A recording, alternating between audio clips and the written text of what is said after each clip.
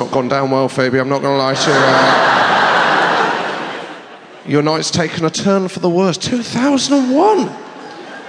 Blimey, I mean, that means you don't even remember the year 2000.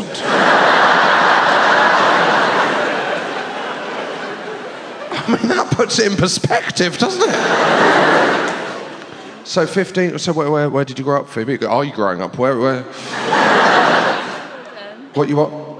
Wimbledon. I grew up... I didn't grow up in Wimbledon, obviously. I grew up in a place called Devon. Anyone here from... Yeah, well, I'm not going to talk to you about it. I grew up there. Nothing exciting happened there, Phoebe. I'd have killed to grow up near London. My nearest city, 25 miles to a place called Exeter. Please stop that.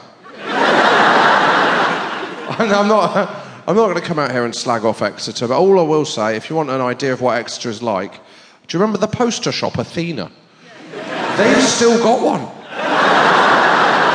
I was walking down Exeter High Street recently, there was an Athena next to a C&A. Sorry, have I walked into a 90s version of Goodnight Sweetheart? Exeter was exciting though for me, because I grew up on Dartmoor. Nothing ever happened on Dartmoor. It's been in the news recently. It has. I don't know if you saw this. There was a lynx on the loose. Yeah, it was exciting. I mean, none of that kind of excitement happened. There's no lynx issues when I was growing up. The only lynx issue was I was getting through 3 to 4 cans a week. With little to no effect. I was worried about the lynx got loose on Dartmoor because my parents still live there. I was worried. I texted my mum. To warn her. I was going to phone her, but I worried, what if she was hiding from the lynx at that moment?